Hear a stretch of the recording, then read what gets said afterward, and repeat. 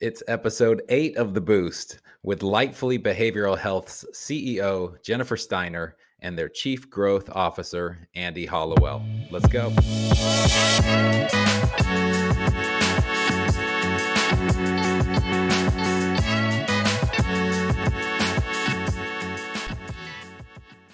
All right. Welcome to episode 8 of The Boost, Conversations with People Promoting Mental Health. And I am delighted to be here with Jennifer Steiner and Andie Hollowell, LMFT, both from Lightfully Behavioral Health. Andie and Jennifer, how are you both? I'm good. Great. Glad to be here. Awesome. Fantastic. I'm glad to be here. Glad to be here with you.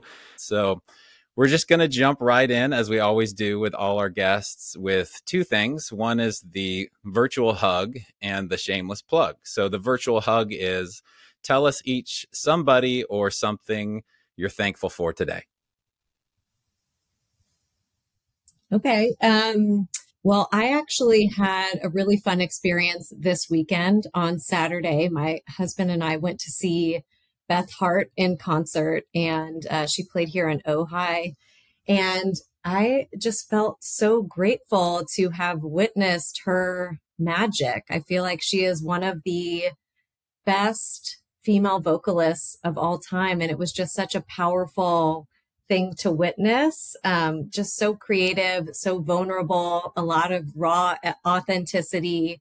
And it's hard to not come away feeling inspired and creative yourself when you get to witness that in somebody else. So I'm feeling super grateful for that today. That's awesome. And Ojai, fewer places better to catch an artist or a musician than that magical little corner of the world. How about you, Jennifer? Okay, I'm going to go a very different way. I am feeling grateful for one of my kiddos today who went on her very first job interview.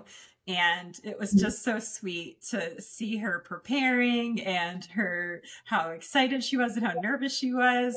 It reminded me, it brought me back to those early days of like all the promise and hope in the world. So anyhow, just feeling very grateful for her today. I'm very proud of her. Awesome. Yeah, that's great. I hope she lands whatever she's going after. So on the heels of that, the shameless plug, this is just a moment to hear it from the people who live it and breathe it every day, especially Lightfully, which is, we'll talk about just on an incredible growth trajectory. We're going to talk about the culture and the marketing and everything that goes into sustaining that level of growth while caring for the people who are both within that organization and then benefiting from that organization. So let's hear it from you, and feel free to brag a little bit because you're doing beautiful work. But the shameless plug, just tell us what you're doing and what it is that you're doing so unique in this industry in this part of the world. Sounds good. I'll get us started. So I founded Lightfully about roughly 18 months ago is when the concept was created, and we began this effort. And it was, right in the thralls of COVID. And we were all feeling and experiencing really like the second pandemic. I mean, the explosion of mental health conditions and the acuity level of mental health conditions is just so on the rise. And I wanted to be part of the solution. I wanted to step up and do something. And so Lightfully was founded to be that. And we provide general mental health treatment. So we treat conditions like depression, anxiety, trauma, personality disorders. And we do it at what we call middle acuity level of care. So a step up from outpatient care, sort of everything between outpatient care and inpatient. And so that's what we're doing is I like to reference the poem, the man in the arena, but I prefer the woman in the arena version.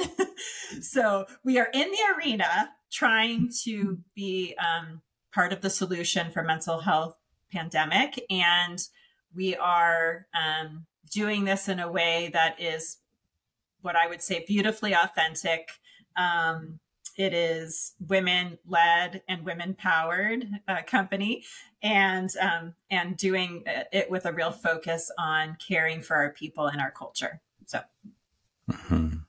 Andie, what would you add? Andie and I have been together since the beginning here in this effort. So what would you add, Andie? Sure. I would just add that another really big mission of ours is not only providing really exceptional quality care to those that come into our doors, but really expanding access to care. So, when we launched, we were brick and mortar facilities. So, of course, we've got these beautiful residential facilities and these standalone partial hospitalization intensive outpatient centers.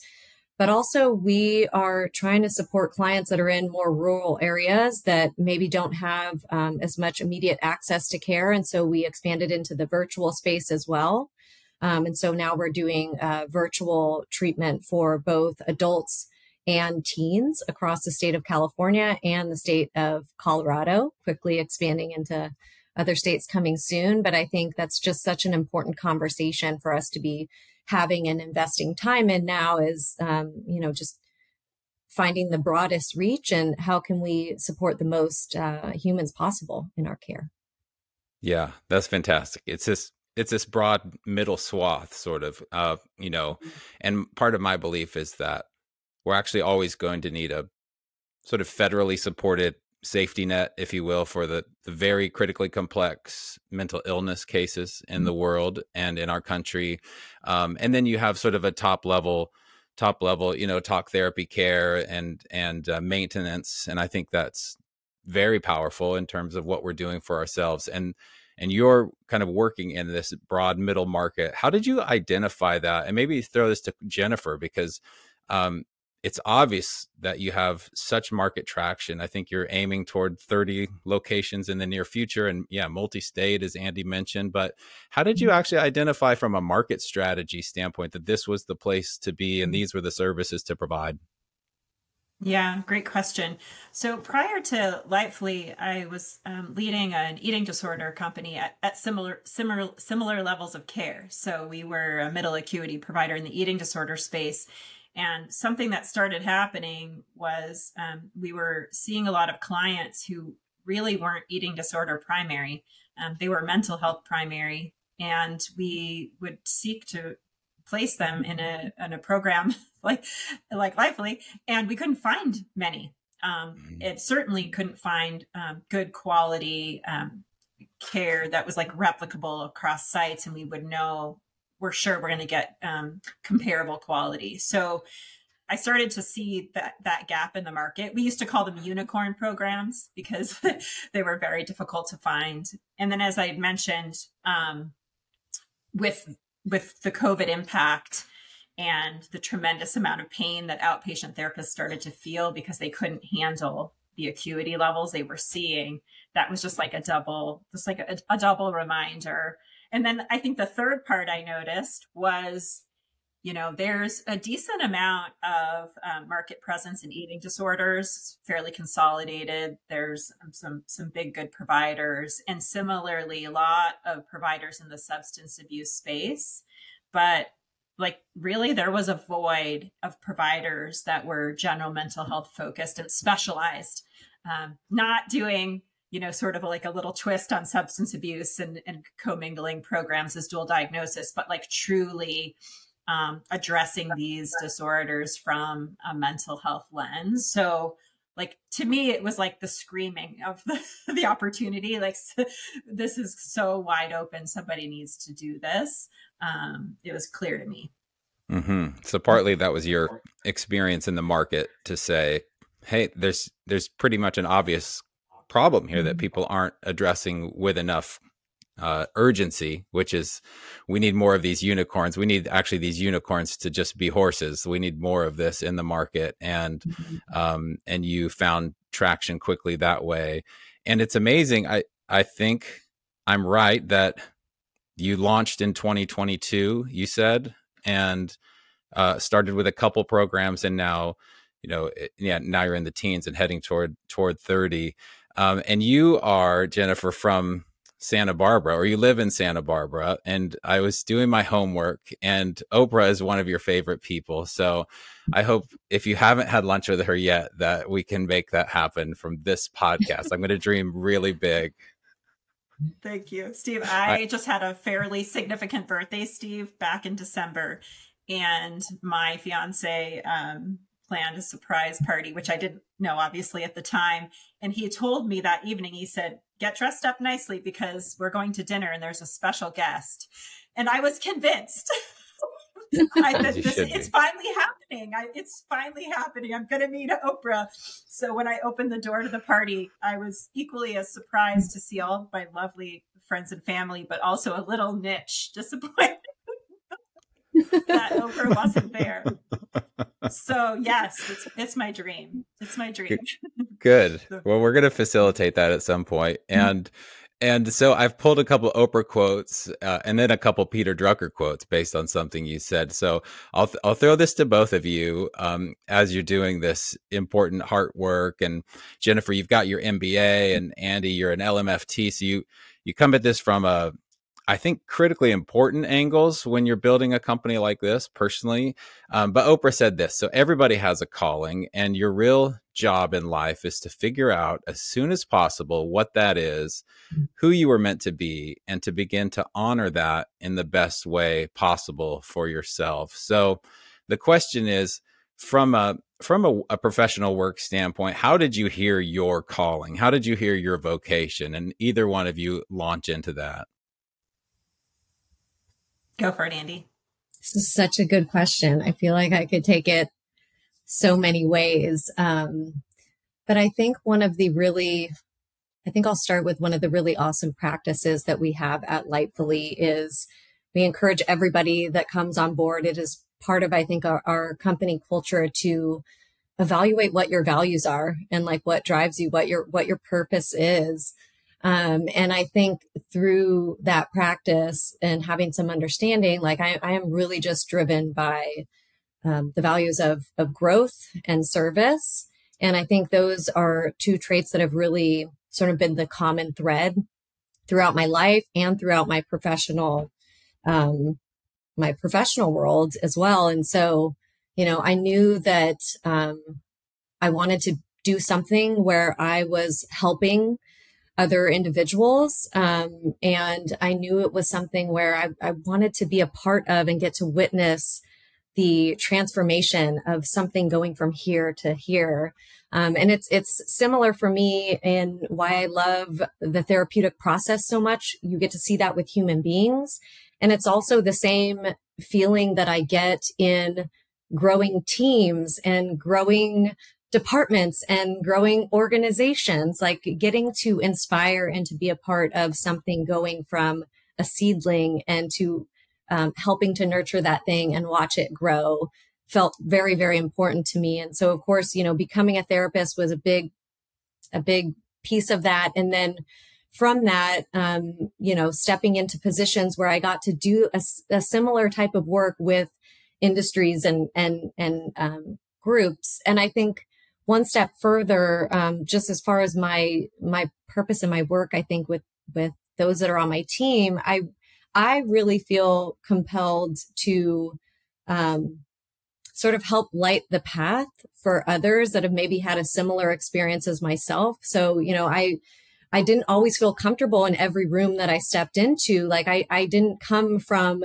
a place of, my parents didn't have a lot of power or privilege. Like I didn't know what it took to be at the table in a boardroom or to, step up and level up in my career into higher levels of leadership. So that feels very important to me as well, like lighting the path for other women and disenfranchised humans that just like want to do more and want to do better and just aren't really certain of the path. So I think that's a really common theme for me as well.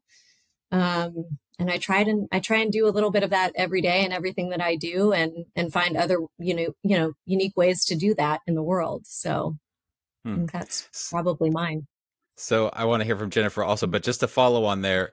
So you were practicing, was there like trepidation or was it just a confident leap of faith to go to Lightfully? Like, because that's a very different role than, day-to-day therapy versus chief growth officer at a hyper expansion organization. But what was that like for you?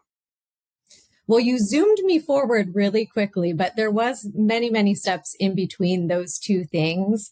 When I had went back to graduate school to become a therapist, I had already had some other experiences in really like the financial sales industry. And so my background really was in sales. And then I went back to grad school. And so I feel like I already kind of held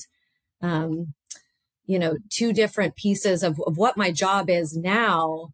But just being someone, I think, who leans into new opportunities, I didn't always know what this path was going to look like. But, I was working, this was a couple organizations ago, and they were like, hey, we're trying to expand into this area, and we need someone who can help us do that and do outreach. And, not really understanding maybe that's exactly where I wanted to be, but understanding that like, hey, I'm a really quick learner. I just want to do my part in helping this thing grow into whatever it's going to be, and being willing to lean into new opportunities, even though they were scary. And I think that's a common thing with those of us at Lightfully. Be brave is one of our shining commitments. And, so I think it's important to think about those things. We don't always go into opportunities knowing all of the things that we need to know. But I think if we have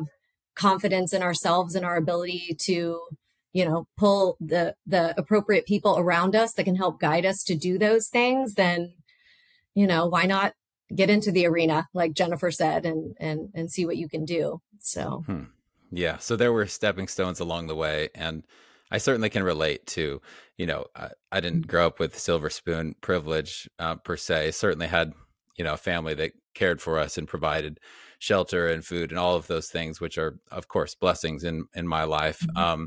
But regardless of your circumstance, you never quite have full certainty over what could potentially happen, in part because life is so complex. Like there's so many choices and decisions and luck as a part of it, and just circumstance. So it's fascinating to me. I went through this phase where I was making the dumbest parody music videos, and they're so bad and so silly. And they were aimed at like youth. My daughter had just come into the world. And so I was just in this sort of like muse renaissance moment. And I was just thinking, what am I doing this for? Why am I doing this? And so then to fast forward to today, and yes, stepping stones along the way, but to be in a place where I can use some decent video chops and audio skills to put together conversations like this, it's phenomenal. So Jennifer, in light of Andie, I think teed it up for you really nicely. I'd love to hear sort of about, your calling, your vocation, and especially, or including the culture aspect, which really resonates through sort of your 7 beliefs or your 7 pillars that this whole company is built on. And correct me if I'm wrong, but more often than not, I think that does come from the leadership and trickles down through, through the hierarchy and through all the employees and the structure of the company. But what about your vocation, and how did you find it and lock into it? Yeah, well, I always like to emphasize that, like you said, I think life is a combination of happenstance and intention and everything in between. And I tell that to my kids a lot. Don't feel like you have to have it figured out. Like it just don't. But I was actually an anthropology major. So culture, it's fascinating now to look back and go, whoa, like culture started there. Yeah. And I thought I was going to be an anthropologist. And to my, my parents were correct when I graduated. There were not very many anthropology jobs. So there's a lot of anthropology, the retail store jobs. I don't know. I know, exactly. I don't even think that existed back then. I don't even know. So yeah, I didn't have an anthropology job when I graduated, and I sort of fumbled into a job in for a large skilled nursing company, and found my way all over that company and learning about business. But what now in retrospect was the theme. There's a couple of themes, and one big one was helping people that are in a vulnerable part of life. Actually, when I look back across the whole stretch of my career, it's whether it's serving people in skilled nursing, in hospice, in dialysis, in mental health crisis, right? Like clearly what gets me out of bed is of being of service to people who are struggling, and I think we all, whether ourselves or in our families, have been in those times where, it feels very scary and dark, and our life is in the hands of somebody else. And it's just an honor to like be of support to people who are there. So that was a thread for sure. As I mentioned, the culture piece has been a throughput as well. And really this need to connect for me, like, who am I as a human being? What's important to me? And I don't want to be compartmentalized, and where that's just like when I'm not at work. So this desire, to create a work environment where I can be in my values, be authentic, allow for others to do the same, creates a really different kind of experience. I mean, life is too short to not be fully living in our values in the day or night or anywhere in between. And then I'd say the last big thread for me was just this struggle that I experienced as a female. And, not the sort of overt stuff that you hear about in the Me Too movement, but more along the lines of, I just didn't feel like I fit in very well. And when I looked to different leaders growing up in my career, I just was like, wow, that doesn't look or feel like who I am. So I had this conflict going on of like, ooh, do I emulate? I was smart enough to know I could emulate certain behaviors to get like taken seriously and to get the promotion, but it felt really icky. And I was like wishing for a world where I could be really myself and bring my strengths forward, and for that to be valued. So I was like, that was where I was striving of like, hey, if I can actually create a company, then I can make that possible. Like I can open up the possibilities for all different kinds of leaders, not just like a certain profile. So I think there was like this like hidden pull that was happening inside of me. Like, I want to lead because I wanted to be given that opportunity. So. Mm-hmm. Yeah. And you want to do it in an authentic way, which aligns with the sort of the second thing you said. And this is so catching that echo again. We're just going to roll with it. Okay. I don't hear so that's really inspiring to me. And in an interview, you said, we're sort of taught to be emotionless and directive and the know-it-all good leader. And certainly leaders need to figure out a way to live in and with conflict. And, we think there's maybe only one right way to do that. But just in my own path, being able to identify with what you just said as, there's aspects of me that have that same leadership longing or that leadership, drive. And that's come out in different ways across the years, and still on that path, sort of seeking and searching what that looks like. But it was just so encouraging reading back on your life a little bit, how you felt like you came to that place where you said, yes, I can be an authentic leader and be myself entirely. I think that's so cool. Thank you. And mainly it's cool for me because it gives others permission to do the same. Like there's I'll never forget one little email that I got from a really young woman in a company I was leading. And she said something like, I never thought of myself as leader material before I worked with you in this company, because it just like, I never fit the profile.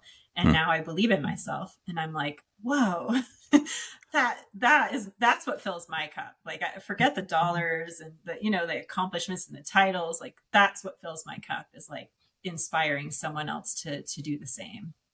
Wow.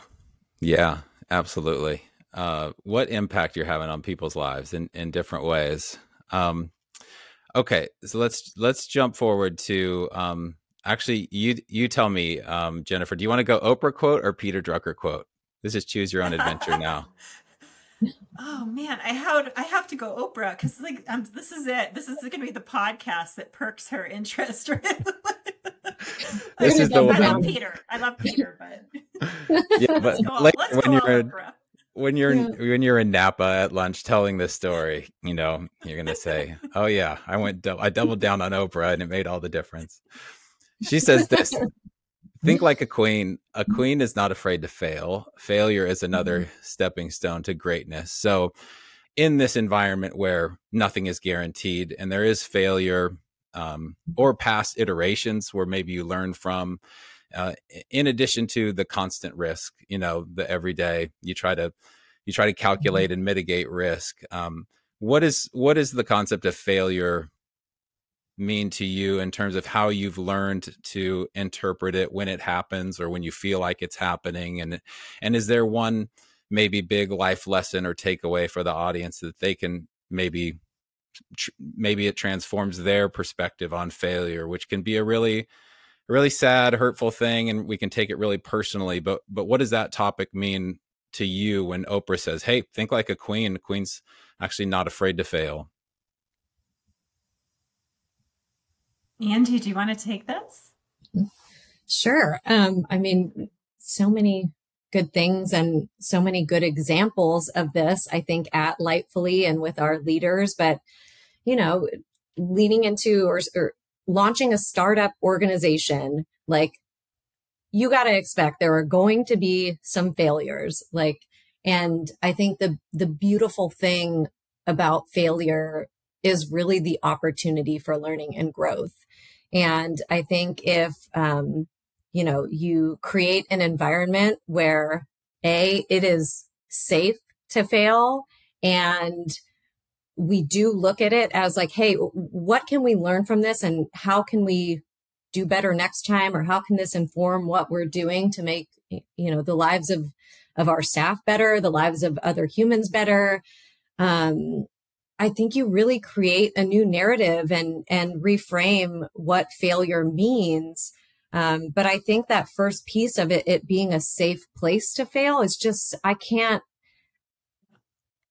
say enough about how important that is, because I have worked in other atmospheres that is not the case, and it doesn't feel safe to fail. And so I think it's important to both create a culture and a sense of psychological safety around that, because that's really when I think you see people and teams blossom and do their best work. And it's going to be messy, and that's sort of how we get the best ideas and create the best things. Like, you've got to kind of throw some things out there and go, hey, I don't know if this is going to work, but we're going to go after it and figure it out. And creating some paths for learning for yourself. So I think it's huge and it's important. Yeah, one of our company values, our shining commitments, we call them is wabi sabi, which is for those viewers or listeners that don't know the concept, it's this idea of like all the broken things put together to make something beautiful. It's the beauty in imperfection. But Steve, you talk a lot about innovation. Well, innovation does not happen in an environment where people feel like they need to be perfect. So we've actually held up this concept of imperfection and failure as like not only is it okay, but please do it because we're going to get the best of you, if you feel free and safe to mess up. And so it's critically important, I think, for innovation to happen. That's huge. One of my favorite practices, Steve, that we do on a monthly, we have an all company call monthly, and every month a different leader will share a failure or a big mistake.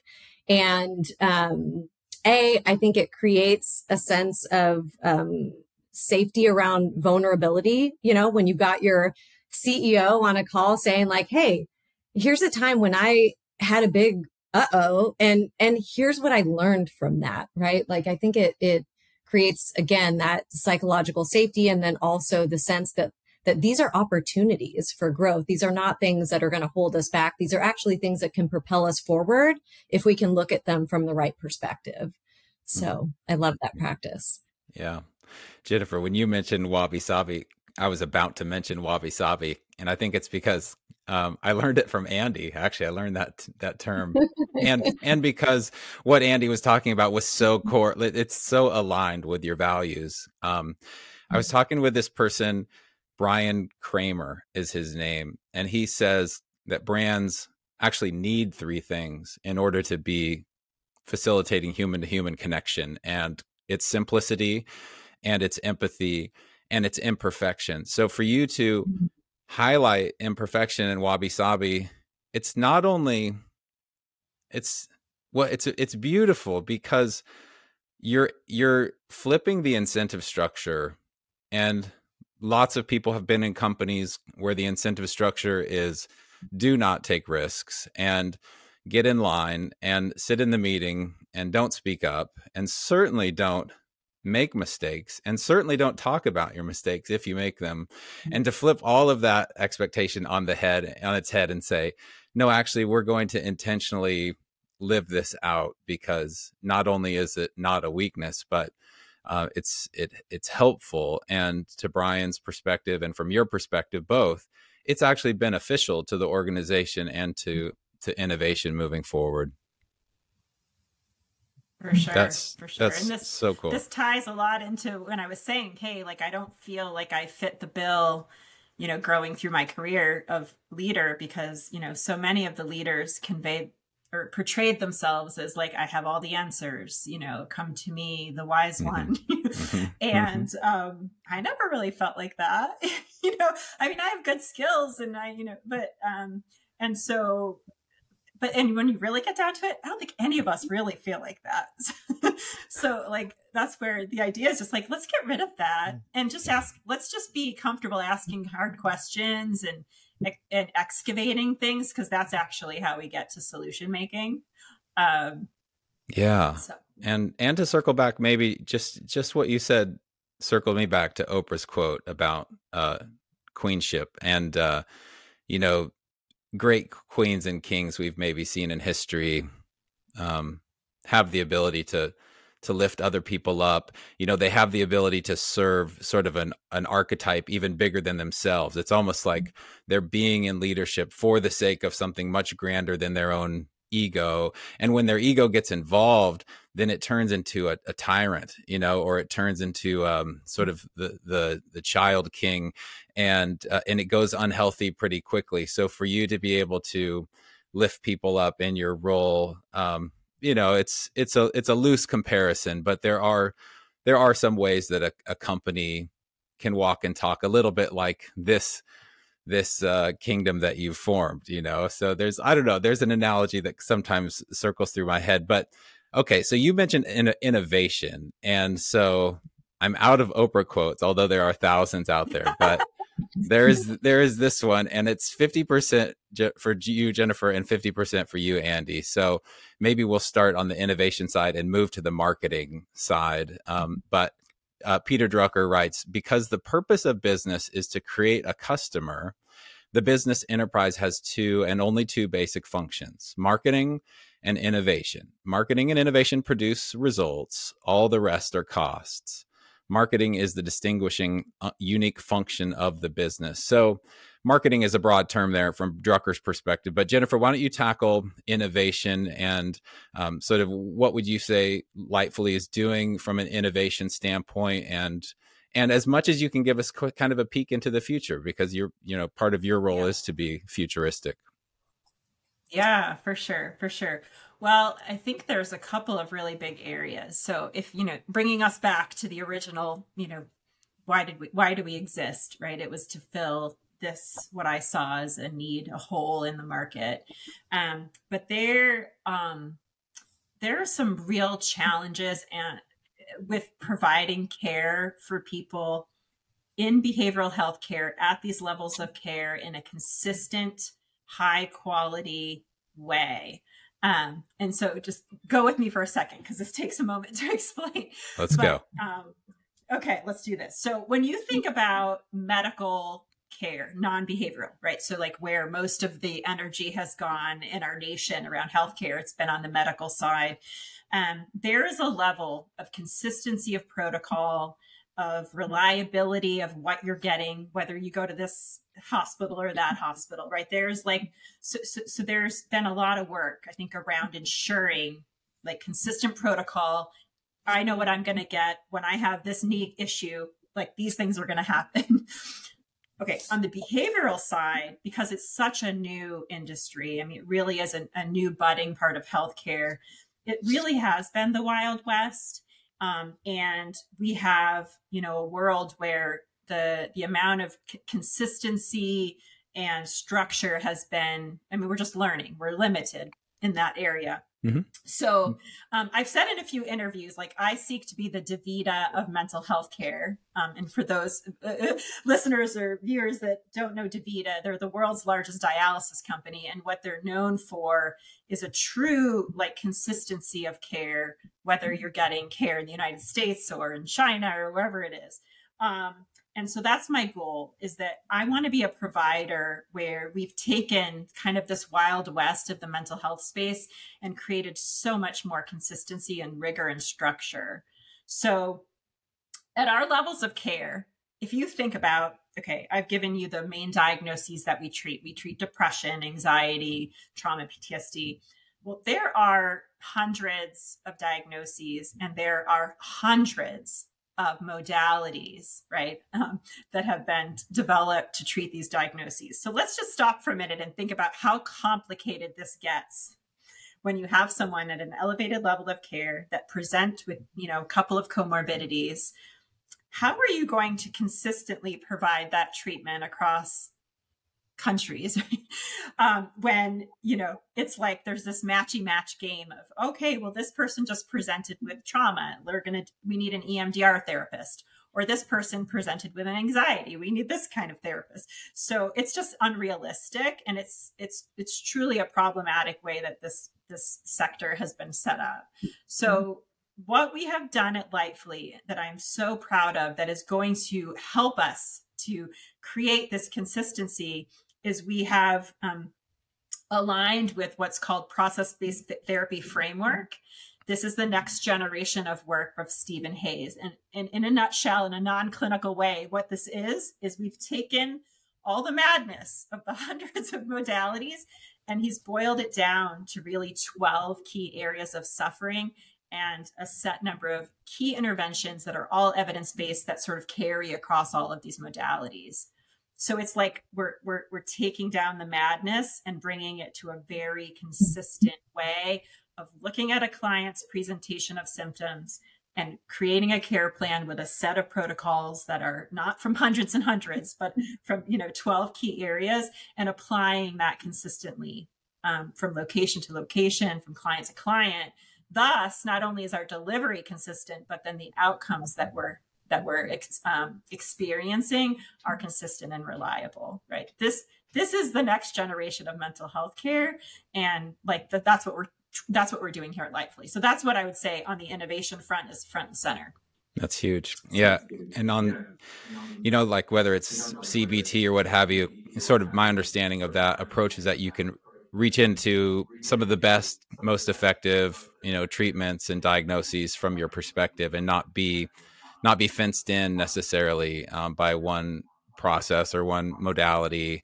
And there's also a wonderful level set or a foundation of outcomes, which has always been, one of the concerns. And so we'll start to be able to have some more quantitative, more reliable, more rigorous outcomes that we can rely on and improve from. But you sort of have to start somewhere and then build.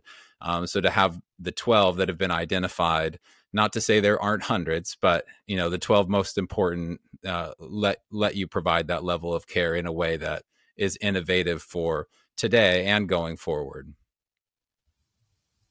Absolutely. You got it. Awesome. Okay. So what about the marketing, Andie? Tell us about, I know you've launched a new website recently. You've got that cool Tolstoy video on there that answers some of the most pressing questions right out of the gate. But talk us through your marketing strategy, what you're doing, what you're not doing as it relates to promoting mental health in California and beyond. Sure. Well, I think a good place to start would be connecting this to sort of what Jennifer was sharing with our approach to treating clients and process-based therapy. I think one of the things that we believe very strongly in is we treat human beings. We don't just treat the diagnosis. We see each and every individual as a human with unique needs. And it's important to us to really customize what we're doing to each and every individual. And I think you've heard some of this in our conversations, but I think as a whole, Lightfully is incredibly human. Like, we believe in being authentic and being vulnerable. And so I think with all of that being said, organic marketing efforts is something that we were leaning into pretty heavily this year. Not only because it's a more authentic way to engage with your audience, but ultimately it's more sticky. I think that if Lightfully can create content that is incredibly valuable in all of our videos, posts, articles, and that we're really just presenting very thoughtful solutions to the problems that people are searching for in real time, like that's where we bring real value to the market and where we're going to connect with our clients. And so that feels very, very important to me. And both in, short form and long form content. I mean, I think we all know that attention spans are getting squeezed, right? And so we have a lot of these platforms where we can offer more compelling information to some of our younger audience. So, things like TikTok and Instagram, things like that. It's very important for us to be able to be authentic and also concise and get them the information right away that they need to know.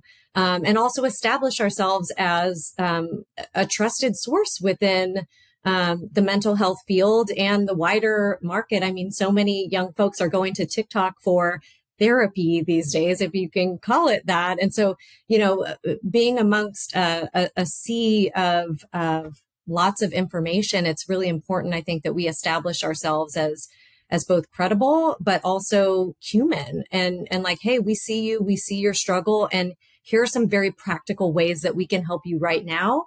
And if you decide to reach out for further support with our teams.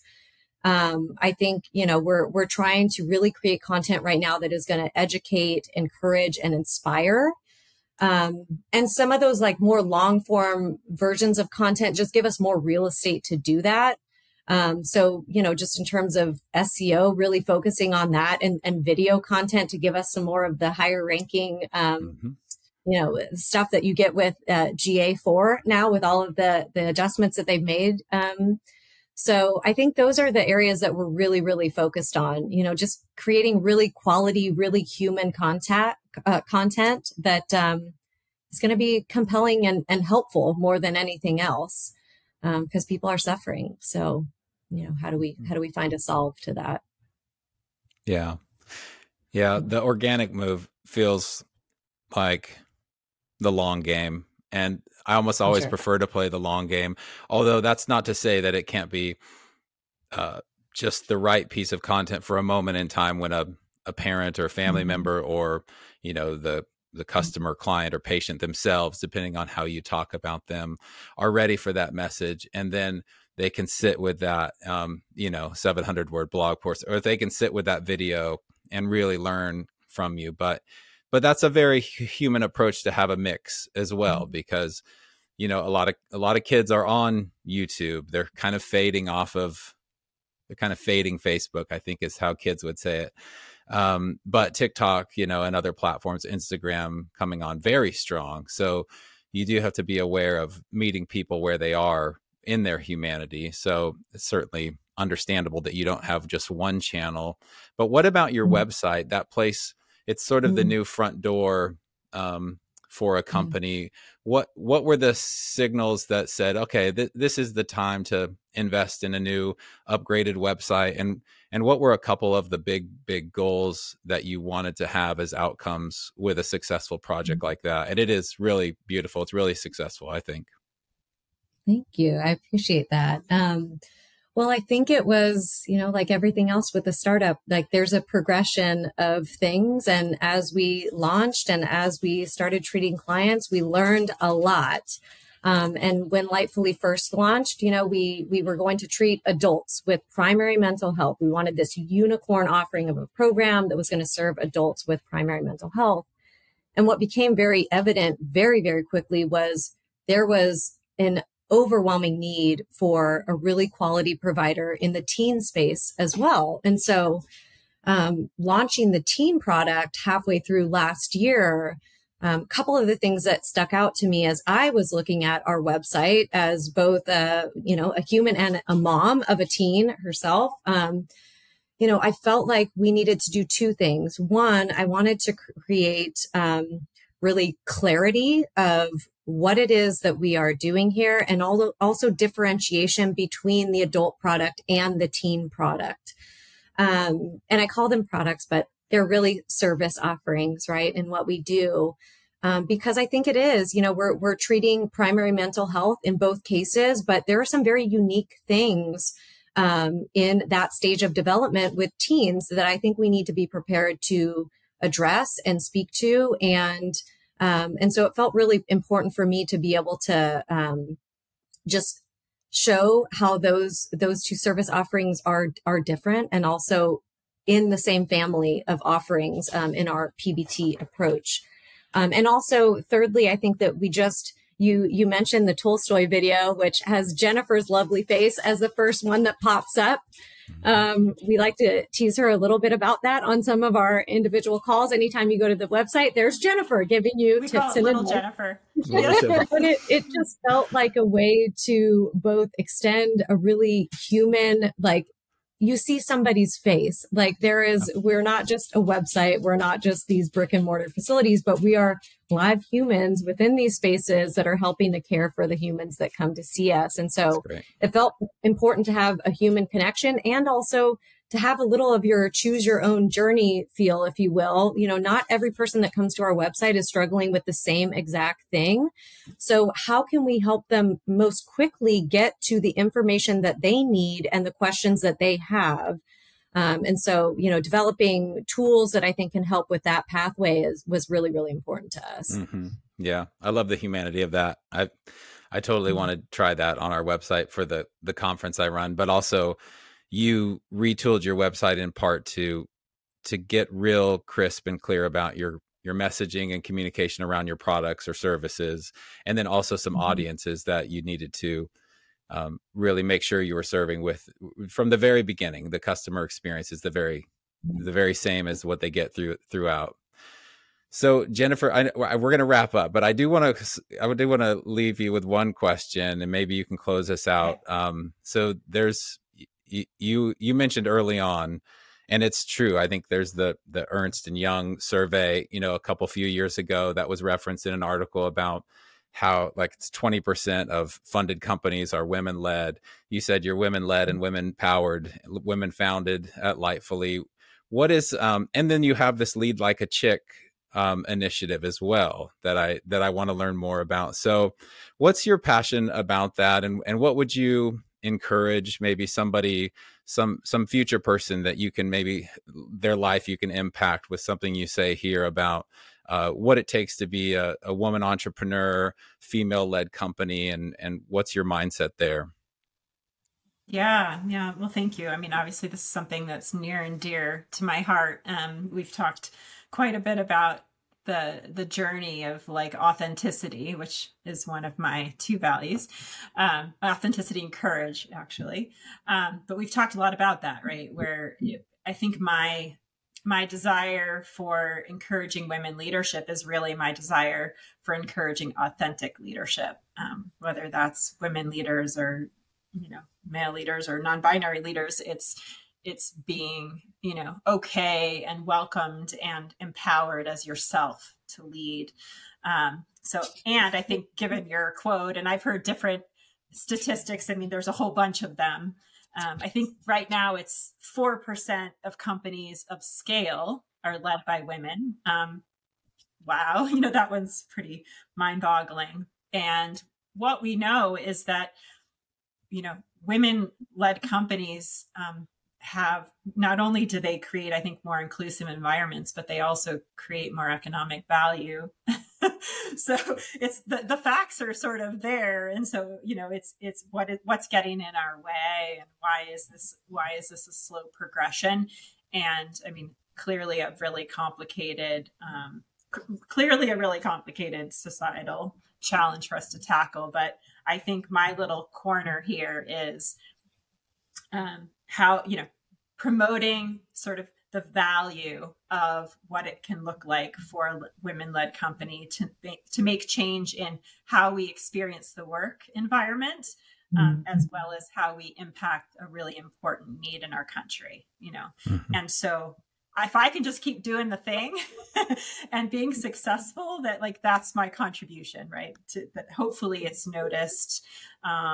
Again, whether on the human side of hey, we're making the world a better place and we're a safe landing place for people who need help, or on the economic side of, hey, we've just created value, right, for shareholders and we're doing our part in our economic growth. All of the above, just do the good work. So that's what I do. If I get too philosophical, Steve, I can just get myself all twisted around. Yeah. So keeping it simple. And, what I say to women leaders, women, whether it's on my team or people that I've connected with, is, don't fit the mold. I know it feels like we have to at times, that's the way we're going to get from point A to point B, but do our best to stay authentic. Don't do it because when we're authentic, it's when we shine the brightest. Mm-hmm. And it's when we'll find our path. It's when those things will unfold for us that they're meant to. It's when we feel empowered in the day. It's when we want to get out of bed and do the things. So just stay there and everything else will find its way. Mm-hmm. Yeah. Yeah. With authenticity and courage combined as you do that work. Well, thank you for sharing that. Thank you for being on the Boost. And I'm thrilled that y'all are coming out to Nashville. I just said y'all, but your executive that slipped out. Your executive team is coming to the Mental Health Marketing Conference to present more about sort of a multifaceted approach and look at growing a company and what it takes to keep the culture. It's obviously an authentic thing, and it's fun to talk with you today about it. I can't wait to share this out with our audience. But thank you both for being on the show today. Thank you, Steve. I love your podcast. So I appreciate you giving us the time and asking so many great questions. So. Oh, for sure. Yeah, it was a lot of fun. And when you go to lunch with Oprah, let me know. I'll send you a bottle of wine or something. Thank you. Yep, I'm so excited for it. I can't wait. Just a matter of time now. Let's just hit publish. All right. With that, let's sign off. Have a good one. Thanks. You too. Bye-bye.